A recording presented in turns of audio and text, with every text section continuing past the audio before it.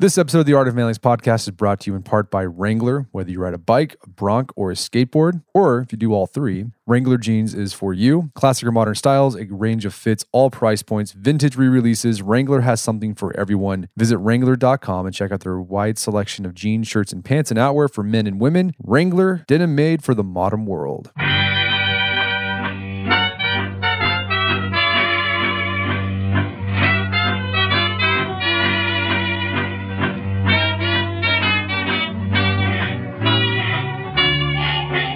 Brett McKay here, and welcome to another edition of the Art of Manliness podcast. Now, there are conversations between friends, conversations between family, and conversations in the media. But did you know there's also been a conversation going on between writers, thinkers, and philosophers for a couple thousand years? What's been called the Great Conversation refers to the way the authors of the so-called great books have for millennia been referencing and riffing on the work of their predecessors, and this is a dialogue that you can not only eavesdrop in on yourself, but join in. My guest today founded an online community that helps people take part in the Great Conversation. His name is Scott Hambrick. He's both a starting strength barbell lifting coach and the creator of Online Great Books, a program which helps people read and discuss the classic texts of Western literature. Today on the show, Scott and I discuss where the idea of the great books came from, why they're worth reading, and how to read them. Along the way, we offer sample questions to think about when you're reading these texts, as well as mini models of exchanges you can have with others about them. Hopefully by the end of the show, you'll be inspired to pick up a copy of the Iliad or something by Plato. After it's over, check out the show notes at aom.is/onlinegreatbooks.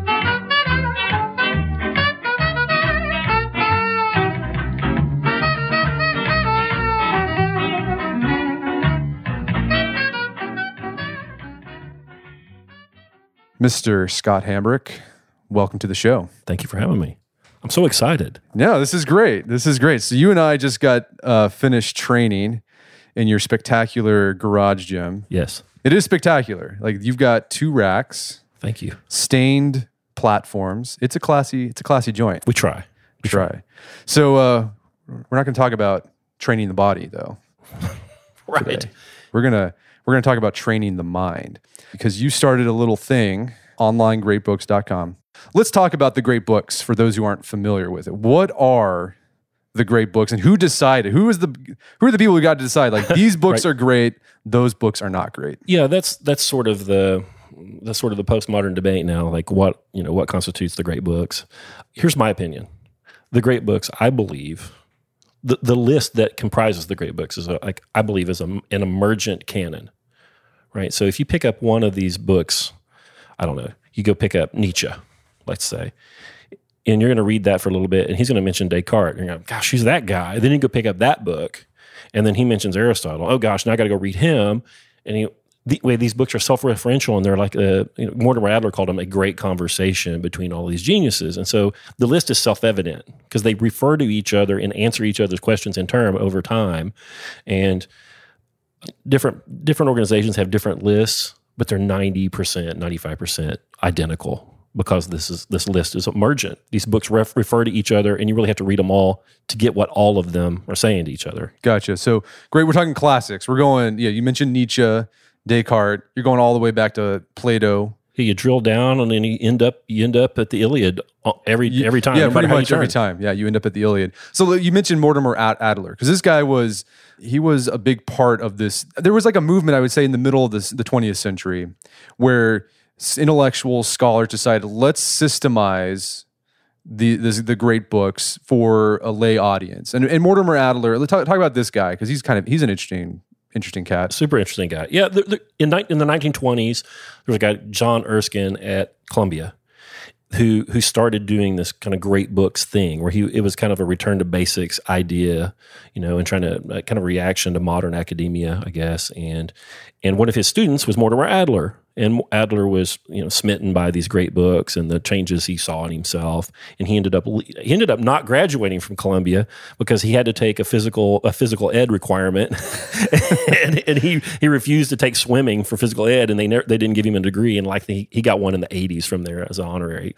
So he walked away, and he went to University of Chicago and ended up founding with Robert Hutchins the basic program at University of Chicago, which is based in these great books. And so Adler believed that these books were for everyone, and that reading and studying these books was a great democratic project. not like a political project, but a project for everybody, for the demos. To be a good citizen, you needed to know the things in these books, to be acclimated to society, to know how to think, to know what's at stake.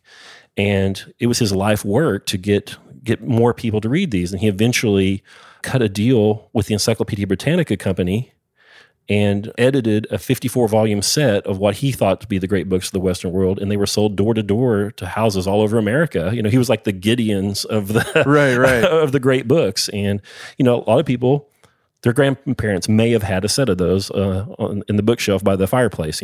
Yeah, they're the great books for like you put them like for decoration. Right. Yeah.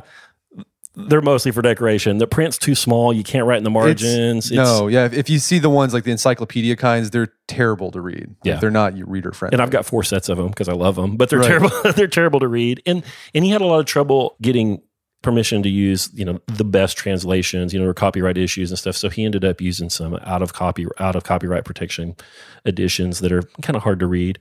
But if you find good translations of these books and you read them in a group and take it on systematically, it's much easier than people think, right? Because the books are excellent, and and it's a transformative project, I think, and Adler did too. Right.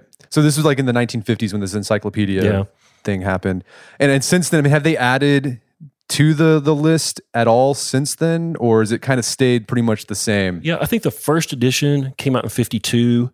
It was 54 volumes, and then the second edition came out in like 92, I think, or something like that, and it's now 60 volumes. And so they added Wittgenstein, Karl Popper, Virginia Woolf. There's quite a bit added from the 20th century.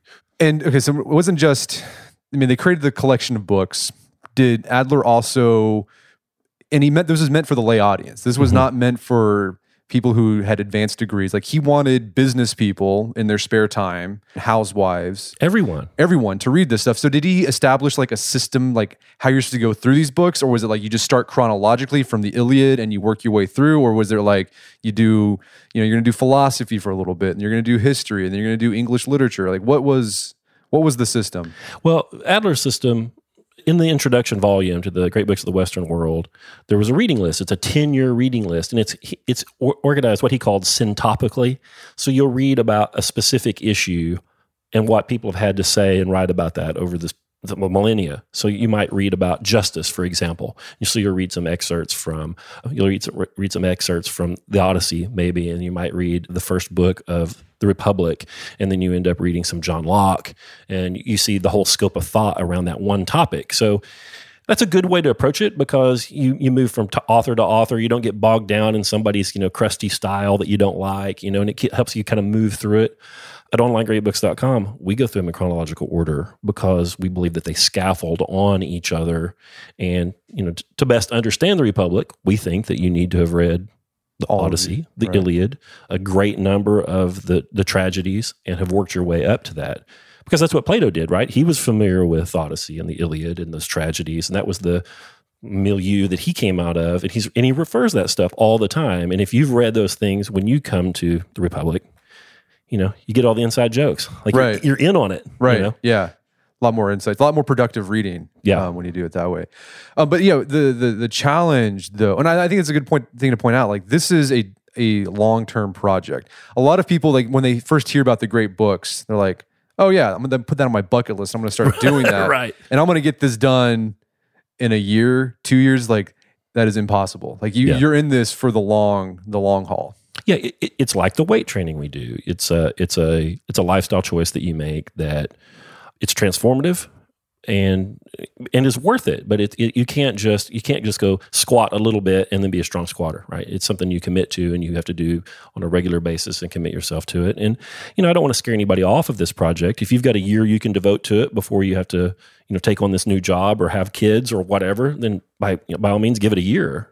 Right. But we're in it for the long haul, and we love it. It's not a sacrifice at this point, I mean, you said it's transformative. How do you? I mean, what was Adler's goal? You said his goal was to make, he wants people to read these great books to create better citizens. I mean, beyond that, what's the personal reward from reading this stuff? Because a lot of people think, well, what do I get out of reading stuff written by dead guys, right? Yeah, from ancient Greece. Well, for me, I've obtained a liberal education. I have a background in chemistry and microbiology. It's a very specific, very pointed, education that I got. And I had big holes in my education. I didn't have much humanities work. I wasn't familiar with schools of psychological thought or philosophical thought, and get into my mid-30s and start to realize kind of how lopsided I am. Kind of got the mind of an engineer maybe, and taking on these things, learning how to read fiction. I mean, a lot of guys struggle with reading fiction. Learning how to read fiction, eavesdropping on this great conversation about these big issues has made me a more well-rounded person, and it helps break. Reading these books, we'll talk about the Republic again. The Republic starts by asking, what is justice? Right? And then they wrestle that out.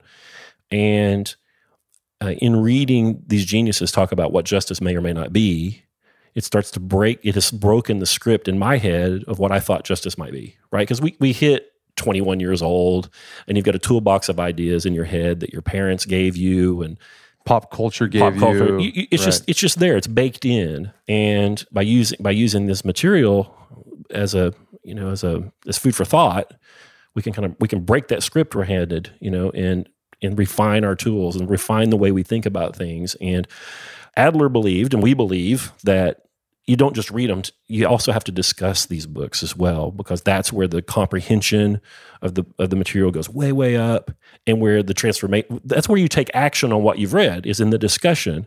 And so, in having those discussions, I've been able to know why I believe something, right? Because when you're 21, you're like, I believe this, and if somebody holds your feet to the fire and says why, a lot of times we end up saying, well, because yeah, because no, and so. Knowing why I believe something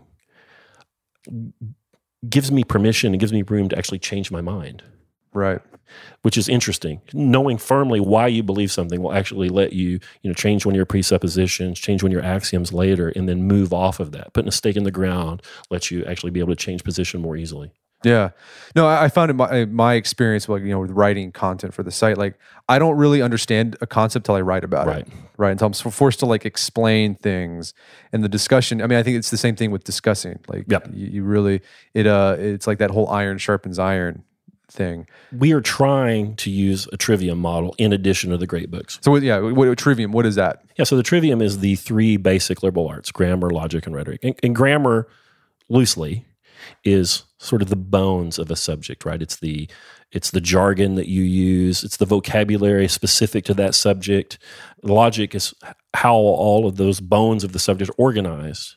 And then the rhetoric part is, teaching, writing, persuading, using your words, like our mom told us to get the ideas out of our consciousness into the consciousness of another. And in our onlinegreatbooks.com project, the seminar is the main tool we use to execute this rhetoric. We also do some writing. It's not required, but we have opportunities for people to write and present papers and defend those papers, and they can take that really as far as they want to. In fact, we have a group inside our program who are studying Greek and Latin.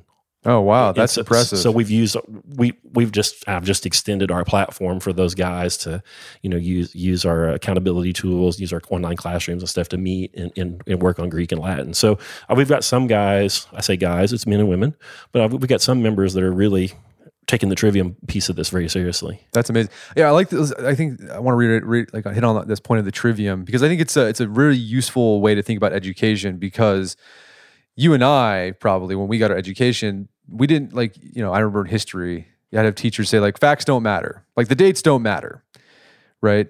Well, in a trivium model, they say, no, that does matter. That's the grammar part, right? Because I remember my teachers be you just got to be able to make an argument, right? But in order to make that argument, you need to know the facts. You need to be able to, and I think we've had, what's her name? Susan Wise, University of Virginia. She talks a lot about homeschooling and self-education. And she hits this point home. It's super important for you to learn basic facts, because you can't be expected to make a good argument. The rhetoric part. You can't skip the grammar and go right to rhetoric. You have to go there. Yet knowing the facts is how you organize yourself in the thought space. It's how you negotiate in your mind, where you are I'm making air quotes, in an argument. And you have to know the basic facts of the matter at hand, or your argument is, I mean, it could be anything. It could be anything, it could right, be, right. It often is, right? Right, yeah. We're all about opinions, right?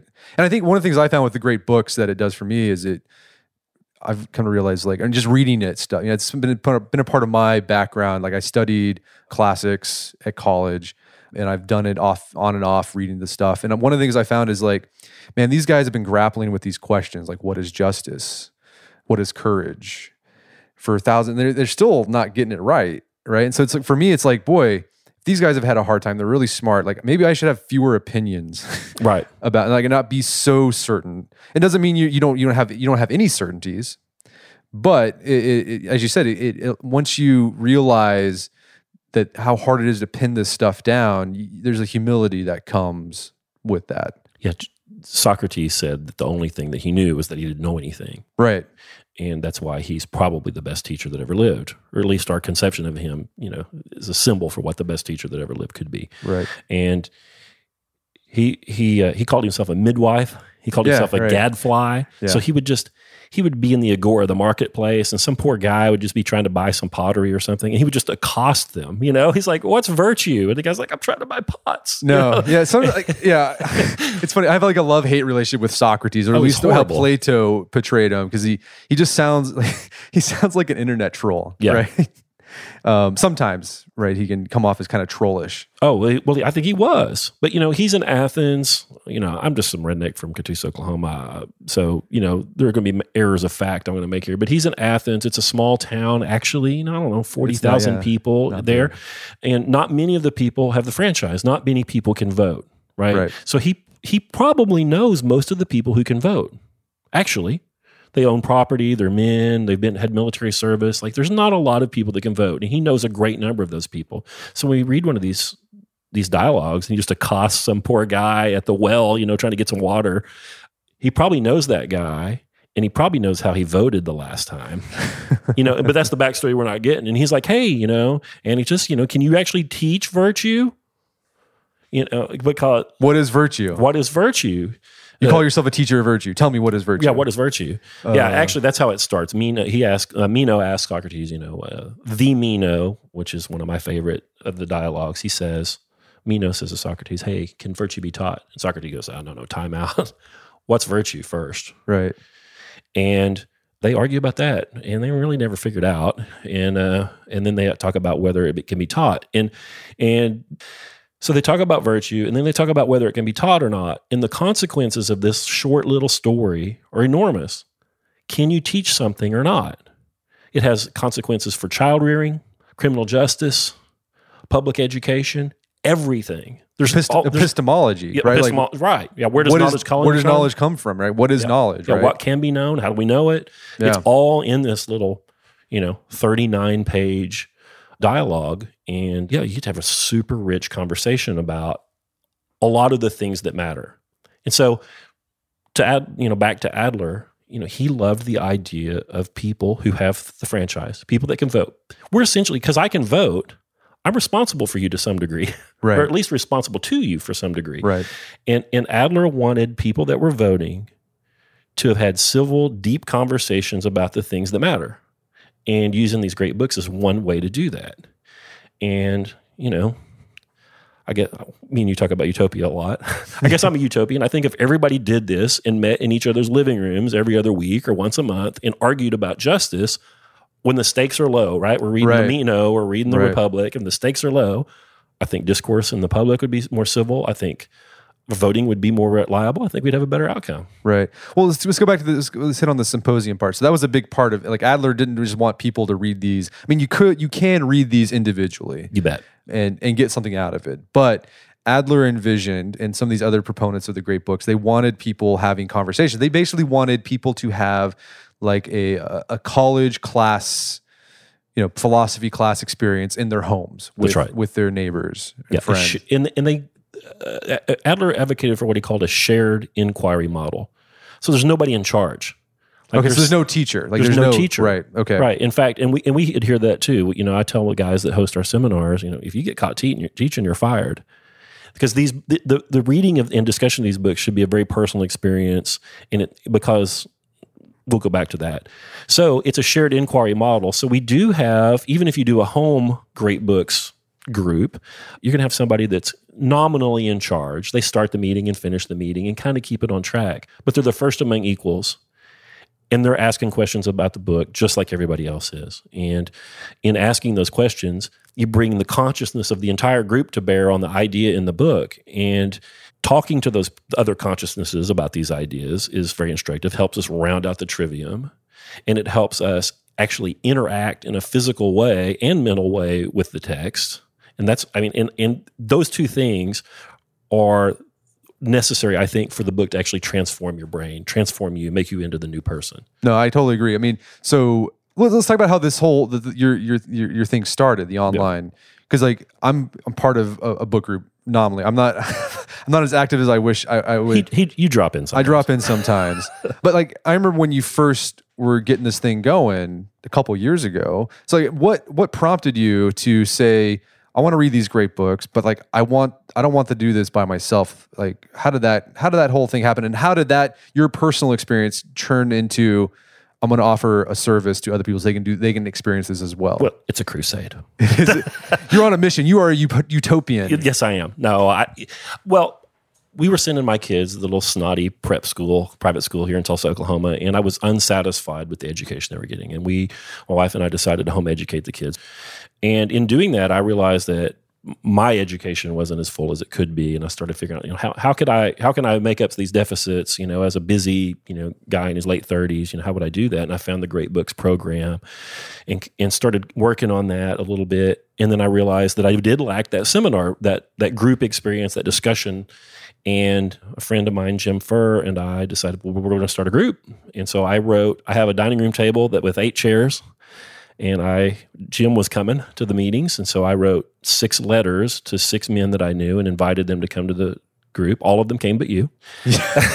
But I was really, I'll be honest, so I was super stoked. I was like, this is amazing. Yeah. This is great that someone's doing this. I didn't want to commit, and I didn't have the bandwidth. So. But I knew that you'd actually taken up that project on your own. And then I wrote one more letter because you bounced me. And then that guy came, and then the group grew, and we've been meeting on the 3rd Thursday at my house now for almost 4 years. We've read 12,000 pages. Yeah. Where are we at? We're doing Aquinas right now, right? St. Thomas Aquinas, reading on a bunch of his metaphysical stuff this month. But imagine that's 4 years, and you guys started at the Iliad. Yeah. And we're like, what century are we in now? Like, I don't even know, what is it, 1100? 1100. Yeah. So we're not. I mean, it takes a long time to get through this stuff. The really hard one, Augustine was tough. Yeah, we read all of the City of God. The City of God. And it's 1100 pages, and he's just everybody's grumpy grandpa. He's crusty. Right. He's kind of funny though. He is funny. He's kind of snarky about the Romans. And their barbaric beliefs. Yeah, so that's how it started. And I loved the group. I loved what it's done. The guys that come to the group won't miss it. I mean, it's a big part of their life now. And you and I were talking out in the garage gym one day, and you're like, you really ought to do that online. And so we did. So January 8th, we kicked the door open at onlinegreatbooks.com. And, I've got those guys, the people that we've been open now for 6 months or whatever it is, and they've read like almost 500,000 pages collectively. I've had several people email me thanking me. I want to get choked up. Get choked up. They said that they'd never read a book before, and they read the Iliad, and they couldn't have done it without it. And we've got auto mechanics, HVAC guys, nurses, stay-at-home moms. I mean, all kinds of people doing this, right. And people that have never read a book before. Yeah. Can you imagine the first book that you've ever finished is the Iliad? No, like the first book I ever finished was like the Boxcar Children, which is good though. I love that. I love those. Yeah. I mean, that's amazing. I mean, you're kind of fulfilling Adler's dream here. Like he wanted the everyman. This was supposed to be an education for every free, democratic Western citizen. Like they need to know this stuff. And I think, one of the reasons I said, I encourage you to get this online, because we've talked about this before on the Barbell Logic podcast, is that there's a lot of people, they want that. They want a group of people they can meet with and discuss ideas with, but they don't have any friends. I think you've had that issue. Like, I think you mentioned it one time on your Instagram feed, and people were like, I want to do this, but like, I only know like one guy. Yeah, a lot of people don't know how to host. They don't know how to host. They don't know how to host, right? Yeah. And, onlinegreatbooks.com, it's super awesome. Go sign up.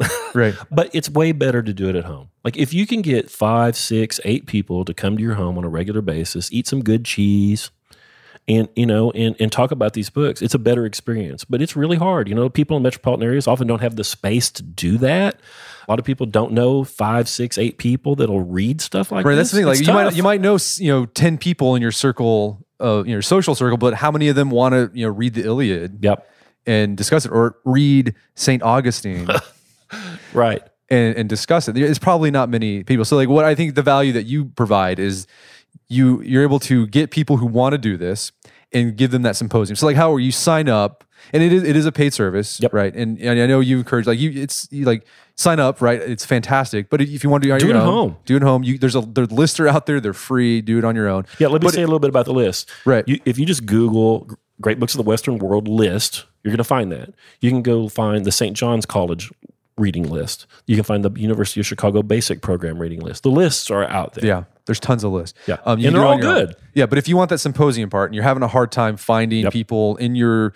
Now, wait a minute. The symposium, that's the drinking Okay, party. That's the drinking. Well, there is drinking. There is drinking at ours. At yours. I don't imbibe. But I get the benefit of that because everyone gets loosened up and in vino veritas, right? But so the seminar aspect, if you want that and you can't get it where you're at, Online Great Books can do that for you. That's right. And as you said, like there's no teacher, there's just a facilitator. There's midwives of thoughts. That's right. Right.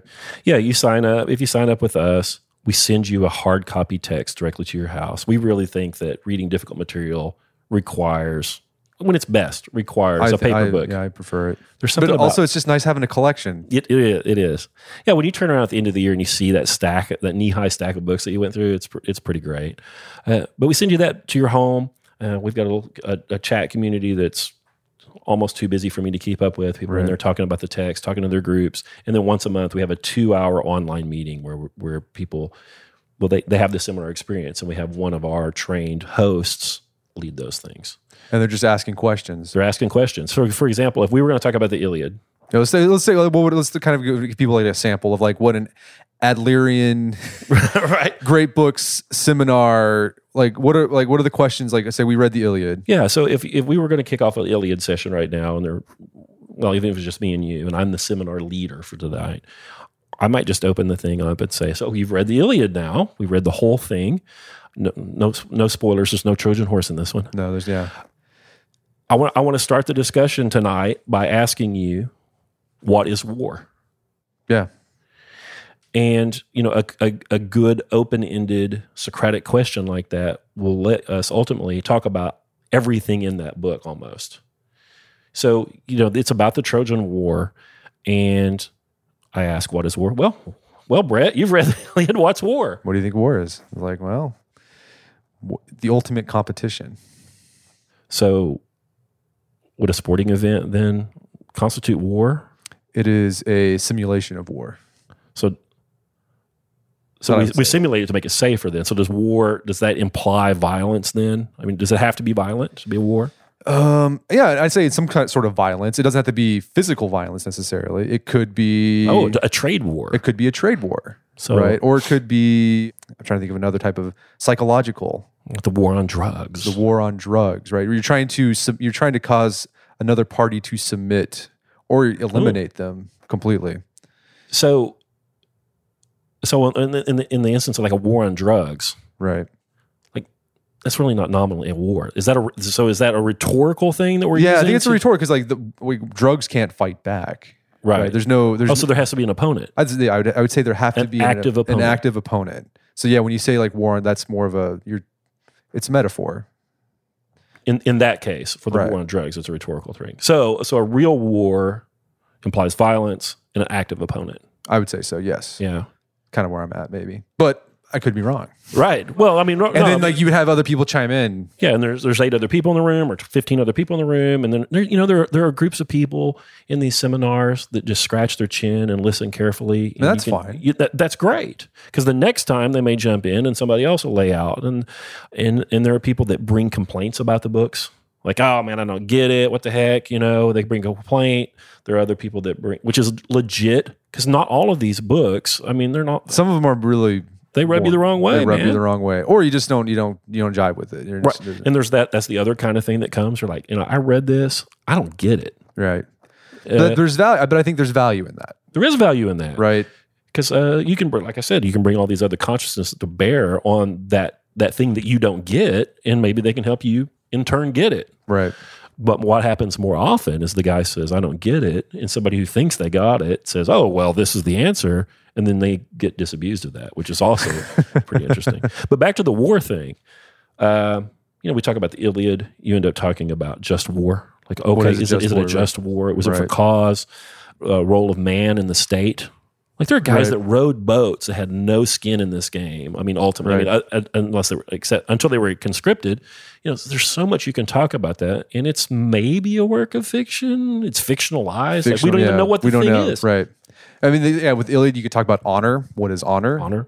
Is honor a good thing? Oh, well, we did the Aeneid. That was one of my favorites that you and we did here at your place. We spent I don't know how long discussing what is duty and is duty good. Right. Yeah. That's a big problem, actually. Is duty good? And so back to Adler. If we have a large number of people in our society that develop a complete concept of what duty is, I'm not even dictating what that is. I think that has good consequences for living amongst each other. Like, it's going to change your notions about paying taxes, voting, war, everything. Right. Or even family. I mean, in the Aeneid, like I think we kind of talked about this for them, for Aeneas, duty was more about filial, piety to your family. And that's a problem that everyone faces. Like, well, my family really is bringing me down. Right. They're kind of toxic. Right. I need to get, for me, I got to get away from them to be better. There's that, but do I have a duty? Like, do I have a duty as a son to still take care of mom and dad, even though they treated me like garbage? Yeah, they put cigarettes out on me. Right. Now mom's sick. Yeah. And this is like, I have a friend who he said, these are like the Tuesday afternoon questions, right? It's like the questions that are relevant, not on the big picture, but like on Tuesday afternoon, how does this affect your life? And I think that's a great example of that. Yeah. Duty. Back to the Iliad. I think it's book 6, I think. Hector, who's the Trojan hero, right, goes back to his chambers and his wife's there and he's got a baby. And she says, hey, we've been in the walls for 10 years and if it's been okay, you don't have to go back out there. Don't go out there. And he's like, I have to. And he goes back out on the field of battle and doesn't make it. Yeah.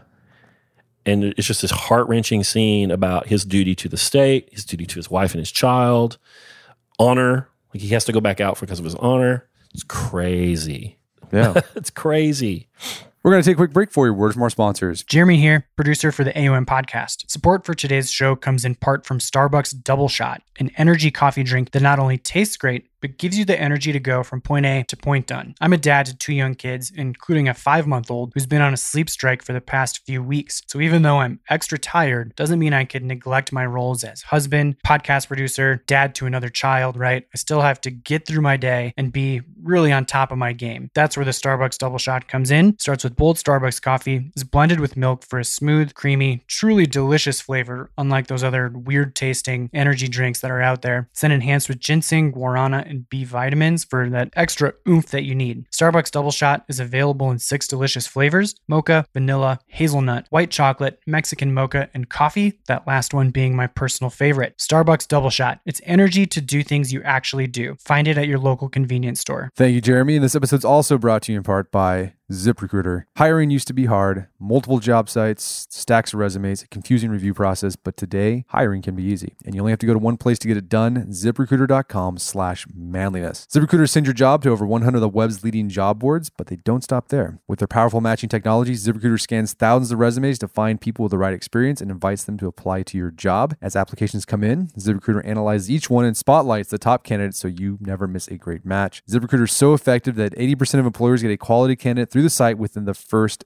day. Now, if you are a small business owner or a hiring manager at a big corporation, you know the pain that hiring can be. Posting jobs to multiple job boards, email attachments, losing the email attachment. ZipRecruiter takes care of all this, removes all the pain points out of the hiring process, makes it super easy for you to get the best quality candidate. With results like that, it's no wonder that ZipRecruiter is the highest rated hiring site in America. And right now, my listeners can try ZipRecruiter for free at this exclusive web address. It's exclusive. ZipRecruiter.com/manliness. That's ZipRecruiter.com/manliness. One more time, ZipRecruiter.com/manliness. ZipRecruiter, the smartest way to hire. And now back to the show. So, I mean, you guys are right now really ancient. You know, I think those, when people think the great books, they often think Plato, Iliad. Yeah. But how far, like, you said Wittgenstein is like the latest edition. Yeah. But I mean, besides philosophy, is there like fictional literature in there? I mean, are you going to read Dickens and things like that? Or? Yeah, there's Dickens in there, Swift, Shakespeare. I know, yeah. Twain. Yeah, Mark Twain's in there. They've added. I'm curious, are there any religious texts? Do they have like the Bible, the Quran, the Gita? Well, it's of the West. Okay, so it's Western. So it's Western. So, yeah. So if you go look at great books of the Western world or the St. John's Deal, whatever, you're going to find the Christian Bible in there. We don't read it, not because I'm against it. I just don't know how to do it online and do a good job. You know, it's just so charged. It is really charged. So if you have a seminar and you're talking about the Bible, and some person says this is the inerrant word of God, and the other guy says Bible as a myth, right? We're just off the rails. Or if you got Calvinists and right. Catholics, and then I don't know how to do a good job of that. And I think it takes a certain kind of person, to be in there, to like be intellectually, have your beliefs, but still be intellectually curious. It definitely takes a certain type, and it's hard. I mean, I admit it's hard. And the good news is the Bible is probably the most discussed book out there. Like if you want to get in a discussion group covering that, they're down at your church or whatever, 3 days a week. That one's not too hard to cover. So we've opted to stay away from that. Although I think it's, it is foundational. It's important. The canon references it all the time. I mean, you're reading St. Augustine. We're reading St. Augustine. And Bible's going to be in there, references. Yeah. Yeah, that's one of the things that people ask me. They're like, well, how are you reading St. Augustine? How are you reading Aquinas without out reading the Bible? Well, first of all, so many of us have read it. I mean, but Augustine, Aquinas, all these, Luther, they cite heavily, and the material that you need from the Bible is cited in their text. They let you know what you need there. Yeah, and so we have opted to not cover it. Yeah. Although I think people should do it. No, yeah, I think I just don't want to be. I don't want to be responsible for that one. Yeah, I think everyone should at least read the Bible once, all the way through, because it's a lot of fun. The Old Testament it's crazy. It's interesting. I said that for the Iliad, our sort of kickoff question might be, what is war? And a good kickoff question can often be, so you've read this book, what is the author's project? Yeah, what's he trying to do? Yeah. Another good question can be, what is this book? Like, what is it? Like the Iliad, what is that? Is it historical fiction? Is it a drama? What is it? Is it propaganda? Or is there maybe a critique? I mean, because what's interesting about the Iliad, it was written by Homer. Who is Homer? That's another question. Like, who is Homer? I think it's a great one, especially when you get to the Odyssey. To me, it's clear they're not written by the same person. Right. They don't read alike at all. But Homer, whoever he was, or multiple, there could be multiple people making that. That's another theory out there. That's fun to explore. He was Greek, but when he writes the Iliad, he sort of paints the Trojans as like, I don't know, the good guys in a way. Yeah. So that's kind of interesting. Okay, why would Homer, a Greek, do that with the Trojans? That's a question. It's like, what's going on there? Yeah. And those are the kind of things that we discuss. And in your home groups, those are the kind of things that you can discuss. And approaches that you can take towards these books. So if we were going to do a session on the Old Testament, let's say, which is a big chunk to cover in a 2-hour seminar, and you're like, hey, what's the project here? Right. What's the author trying to accomplish? What is this? What is this? Yeah. When we're at our best, we can approach those questions and dig into it and really benefit. And when we're not at our best, we flip the table over and storm out. Right. Well, yeah, we had a fun discussion with this on the Aeneid when we were discussing, like, okay, what's the point of the Aeneid? Why was Virgil writing this? What was the point? And because the Aeneid, for those who don't know, it's basically they took the Odyssey. It's fan fiction. It's fan fiction, the Odyssey, but made it Roman. Yeah. So okay, and it's about the founding of Rome. Aeneas goes on this adventure. He's at the Trojan War. He comes home, goes on this crazy adventure, and he ends up founding Rome. So it's fan fiction, but but why did he do that? What was his goal in doing that? We had a pretty long discussion about, is this basically, is he creating a founding myth to give the Roman people a sense of who they are? Yeah, and today that's my reading of it. That he wrote that to acculturize these Romans and to hold them together. And we have that. We don't have one text, but we've got stories about George Washington chopping down the cherry tree. Ben Franklin with his kite. Yeah, so we're honest. So as Americans, we're honest. We're curious, right? We got Paul Revere, in his ride, and so we're brave people, and so we have this. It's not only one story, but we have this founding myth, and in that pre-literate. I don't know if it's not pre-literate, but Roman society at that time, it was probably harder to put that founding myth forward. So he did that, right? And then so you have the discussion: is that useful? Is that good? Is it good to tell people that are sort of tell people stories that aren't necessarily factual, but are hitting on some important truths that you're? So I love that distinction. Indiana Jones, right? Archaeologists look for facts. We're looking for truth. There's a difference between facts and truth. That's great. Well, what is the difference between facts and truth? I mean, that's what I love about the seminar, because you start somewhere and you think you're going to go somewhere else, and then you're like, well, what about this? And it's just so much fun to see where you go. It is fun, and you get to tear yourself down and maybe build yourself back up, and it's really interesting. Yeah. So Plato, he talks about, is it okay to lie to get people to do the right thing? Right. This is the Republic, the noble lie. Yeah. Is that okay? Right. So yeah, for those who I think the Republic is, his Republic is a utopian government, right? It's his ideal. I mean, people think, if you actually read the Republic, you're like, this sounds terrible, right? Right? Because you're born and you're automatically sorted into one of three gold, bronze, and silver people, right? And then whether you have children or not is completely determined by and if you do have kids, they take them away from you and raise them in a commune, right? Crazy, right? So here is the Republic satire? Yeah, that's another good question. And there's some people who say Plato was often very satirical, innocent, but other people say no, he's dead serious. He wanted to do it.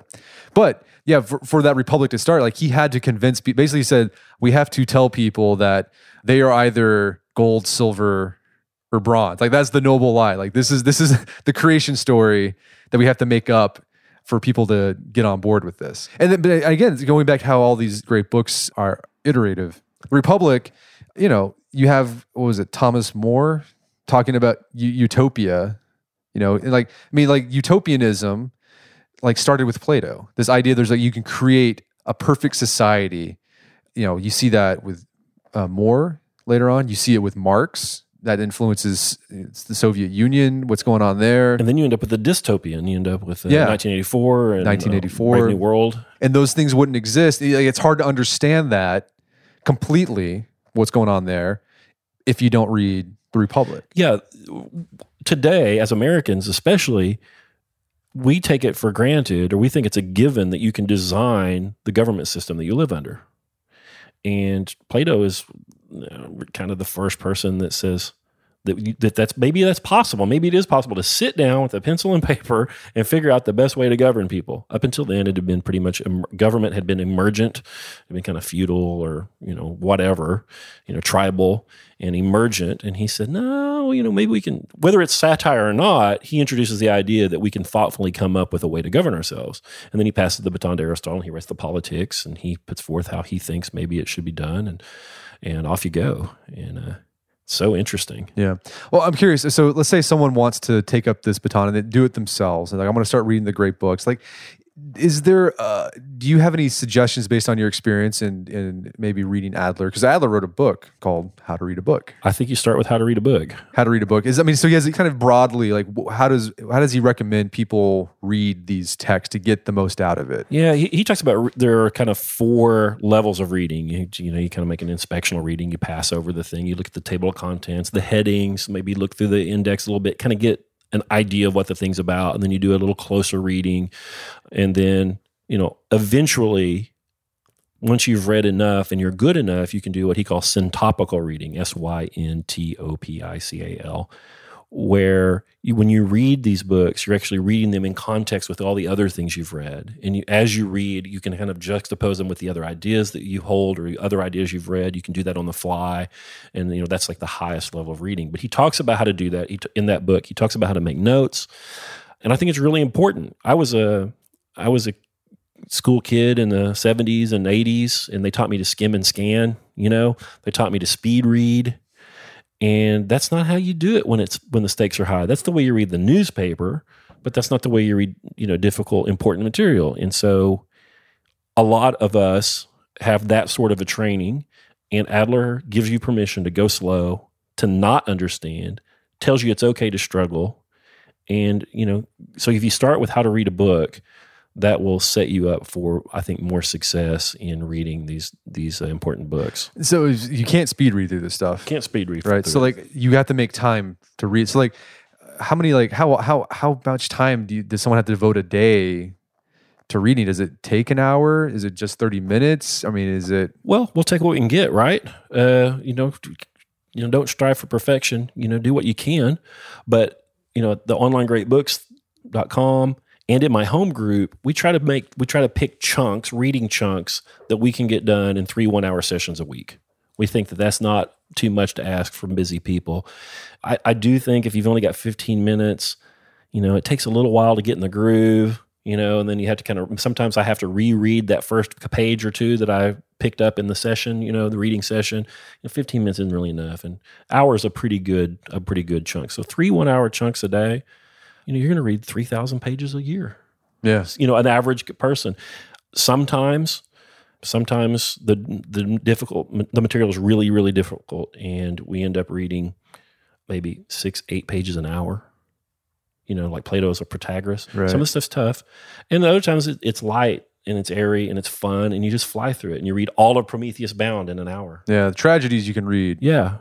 And they're fun to read. I say it's fun. I mean, it's dreary stuff, but right. The doing is fun. Right, right. Yeah, for me, one tip I have for people, basically just my personal experience, whenever you read something you don't understand it, don't stop. That's right. Just keep reading. If you don't, make a mark so I'm going to go back here and hit this part a little bit harder, but don't just keep reading. Because if you let yourself get bogged down, you're never going to make any progress. Aquinas is doing this to me on every single page. I read a paragraph, I'm like, I don't get it. And then he explains it. Right. 2 paragraphs later, he ties all the loose ends up. And I'm like, oh, I get it. Also, I think I'm a pretty good reader. I've got some reps in. I've got some experience. And some of these books, I'm really lucky if I squeeze 8 or 10% out of them. I mean, and that's okay. That's okay. I tell people all the time, like the Iliad, all of these books, one of the reasons they're great books is because they will meet you where you are. If you're a 14-year-old kid and you want to read the Aeneid, it's a great action adventure story. And you don't have to deal with issues of duty and founding myths. It's a great action adventure story. Just enjoy it for that. Enjoy it. And then, when you're an older person and you read that, it can be about legacy, right? It can be about your grandkids. It can be about, posterity. And so these books, all of them will meet you where you are. That's why sometimes you have to reread them. Oh, you got at different to. times in your life. Like the Odyssey is that for me. Like when I first read the Odyssey, it was just a fun read. Because it's an adventure story, the first adventure story. Yeah. But then I had Daniel Mendelsohn on my podcast. He's a classics professor. He wrote a book, there's a memoir about his dad taking his Odyssey seminar. Mm-hmm. And that was a crazy, because like then it opened up an idea that no, this is a story about fathers and sons. What war did to that family? It's about marriage. You know, Penelope and Odysseus. It's my favorite part. That's the best part. So Odysseus is gone for 20 years, and he comes home, and his wife doesn't recognize him, and he says, "Oh, I know about your bed." Right. Because beautiful symbolism. He found this giant tree. He cut this thing up, and he made their bed out of the trunk of this tree, and it was on the second floor. So their bed, and he built their home around this bed that was rooted in the ground, and it was secret. Only she knew that only he knew about her bed. Right. And I just cried like a baby. Like, right.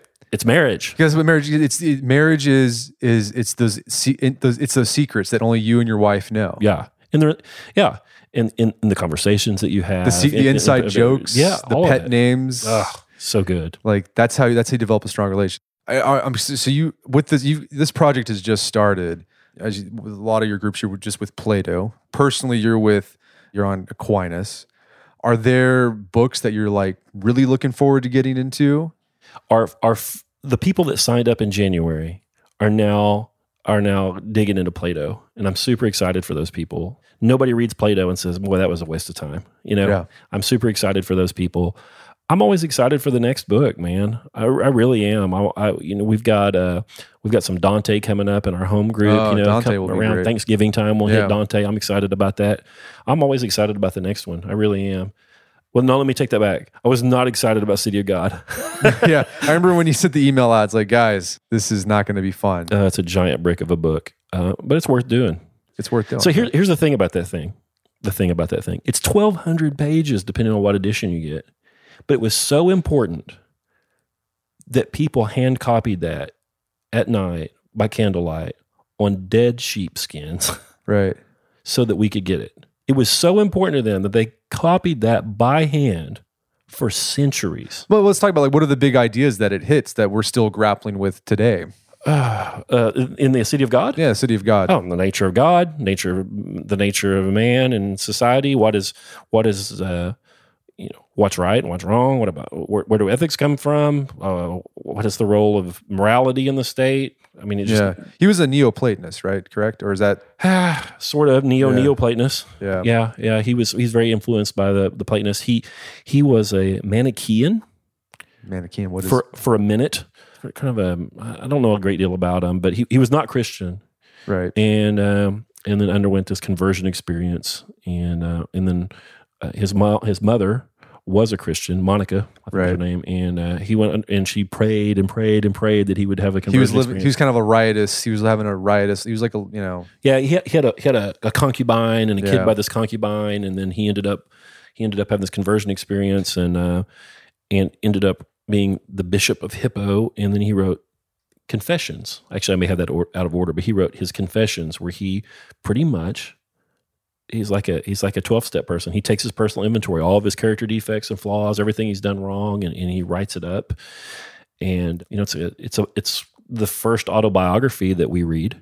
Yeah, autobiographical work. And he tells the story of the pear tree. Like he's like, the worst thing I've ever done was I stole this pear, not because I wanted to eat it, not because it tasted good, but just to steal it. Right. The stakes were low, and I did it because it was naughty. He's like, this is the worst thing I've ever done. That's really... Yeah, so you could talk about that for hours. Right. No, he's got some great stuff in the Confessions about unordered loves or disordered loves, right? Like the turmoil in your life is often caused by not loving, quote unquote, loving the right things or putting them in the right priorities. That gives you, like, whether you're Christian or not, it gives you something to think about. It's like, how am I prioritizing my life that will allow me to flourish? Not necessarily be happy, but flourish, live a good life. Right. Yeah. So Adler says, and I believe, and so many of us believe, that reading these books sets us up to have the good life. Right. That's the whole point of it. That's the whole point. That's the whole point of this conversation. That's the whole point of philosophy. But it's about that. I mean, reading these things is about that. And so we read about Penelope in that marriage, and we realize how much it meant to Odysseus. And we read about justice and virtue in Plato, and then we read about stealing those pears and the ultimate misery it caused him. The guy he stole them from probably never knew it had disappeared. Right. But he talks about what it did to him. Aristotle before him talks about continence and incontinence. Right? He talks about knowing what's right but not doing it anyway. And knowing what's wrong and knowing that it's wrong and doing the wrong thing anyway. And so, we get to start to put our personal decisions into a more orderly context. Right. And it does make for a better life. Also makes you miserable too. Yeah. You're like part of it feels like you're part of a secret club. Like you've got the owner's manual. Yeah. Right? And you're like, why is nobody else reading this? Why do they not know these things? Yeah. And what's great too is you get to, we've been discussing a lot of philosophy, but you get to literature, and the literature can be really just as impactful and thought-provoking, compared to the philosophy, because it takes those ideas that you've, been, like, it takes the grammar, right? We'll call Plato and Aquinas, like the grammar, the ideas, and then puts them in like a story, which allows you to play with those ideas in a different way. I think whenever you put something into a narrative, it helps you remember it better. So that gets fun. Like you get to talk about or think about that as well. Yeah, you get to think about it and not actually have to do all of it. Right. That's right. Isn't that the mark of the wise person is they don't have to make all the mistakes themselves. And it's wonderful. The people who are reading this with us seem to be having a wonderful time. I get very, very kind emails that get me all choked up about these people that are reading these books. The guys are taking break. They're working the auto body shop, and on their smoke break, they're reading, they're reading Sophocles. That's awesome. It is. That's how it should be. Like that's how it should be.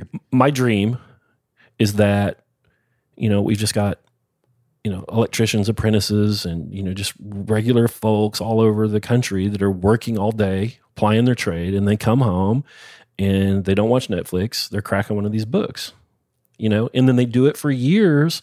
The next thing you know, they're 40, they're 50, they're 60, and they're the kind of people that we all want to be. We all want to be the kind of person that knows this stuff, that's been through it. Yeah. And I think we can do it. The thing is, you ask, how long does it take to read these books? What's the time commitment?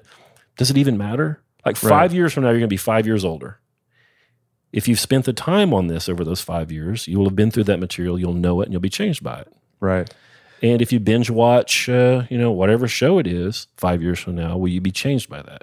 I was changed by Cobra Kai. Right. That was pretty good. No, but you're right. And I going back to, the connection with weight training, which you're also a starting strength coach. That's the same thing. Like, it's never too late. Right. Right. You might not get through all of it. Right. You might die. Right. Before, but and you might never reach, a 600-pound deadlift, but you're better for just getting started. That's right. And doing it now. You start where you are and you do better. That's all we do. That's all you can do. So I have a 16-year-old and I have a gentleman in his 80s and then everybody in between. And you're talking about Mendelssohn's discussion about the Odyssey. Carl Schut, who leads some of our seminars, he's a philosophy PhD, and he's been a big help to me in getting this started. His dad's taken this too. That's awesome. Yeah, he's awesome. I'm going to tear up again. I know. No, it's a great experience to have. Yeah. Well, Scott, this has been a good conversation. Where can people go to learn more about what you're doing? Oh, go to onlinegreatbooks.com and you can go sign up there. If you give the coupon code AOM, you get 25% off your first 3 months. There you go. And it helps support Brett's show too. And we will send you a couple books right off the bat. You can send you the How to Read a Book and the Iliad. And the next book you go into is the Odyssey. And then after that, we read Prometheus Bound and the Oresteia. This is the book about Agamemnon's family. No, essentially. It's great stuff. It's crazy. No, it's really good. I'm curious if someone's listening to this right now, they want to get started. They want to get a taste of what it's like reading the great books. Is there one that you recommend that this is a good one to cut your teeth on? It's not super intimidating. It's not going to take right. You just do it in a week or two. Yeah. well, I love the Iliad. I don't know if that's a week or two. No, I love the Iliad, but if you just want to see what the heck all of this is about, Prometheus Bound's wonderful. It's a very short little Greek tragedy. Plato's dialogue, the Meno, I think is a wonderful place to start because it's about learning, it's about education, it's about virtue. You can go get it. You can go to archive.org and get the Benjamin Jowett translation for free there. It's pretty good. It's not the best one, but it's a pretty good translation. And I don't know, 39 pages, something like that, and you can get the beats. You can get the feel of what Plato's like, what Greek philosophy was like, and, well, get your feet wet. That's awesome. That's great. Well, Scott, thank you so much for your time. It's been a pleasure. It's wonderful. Thanks, man. My guest today was Scott Hambrick. He's the founder of Online Great Books. You can find out more information about his program at onlinegreatbooks.com. As Scott himself even said, you don't need to sign up for his program to do the great books. There's plenty of lists online. We've linked to them in our show notes. If you got some people who want to discuss this stuff, start one in your living room today. But if you're having trouble finding people to discuss the great books with, it's definitely a great service to check out. If you do decide to use it, use code AOM at checkout for 25% off your first 3 months. Also, check out our show notes at aom.is/onlinegreatbooks, where you'll find links to different great books lists that are out there, as well as links to resources that we discussed in this conversation.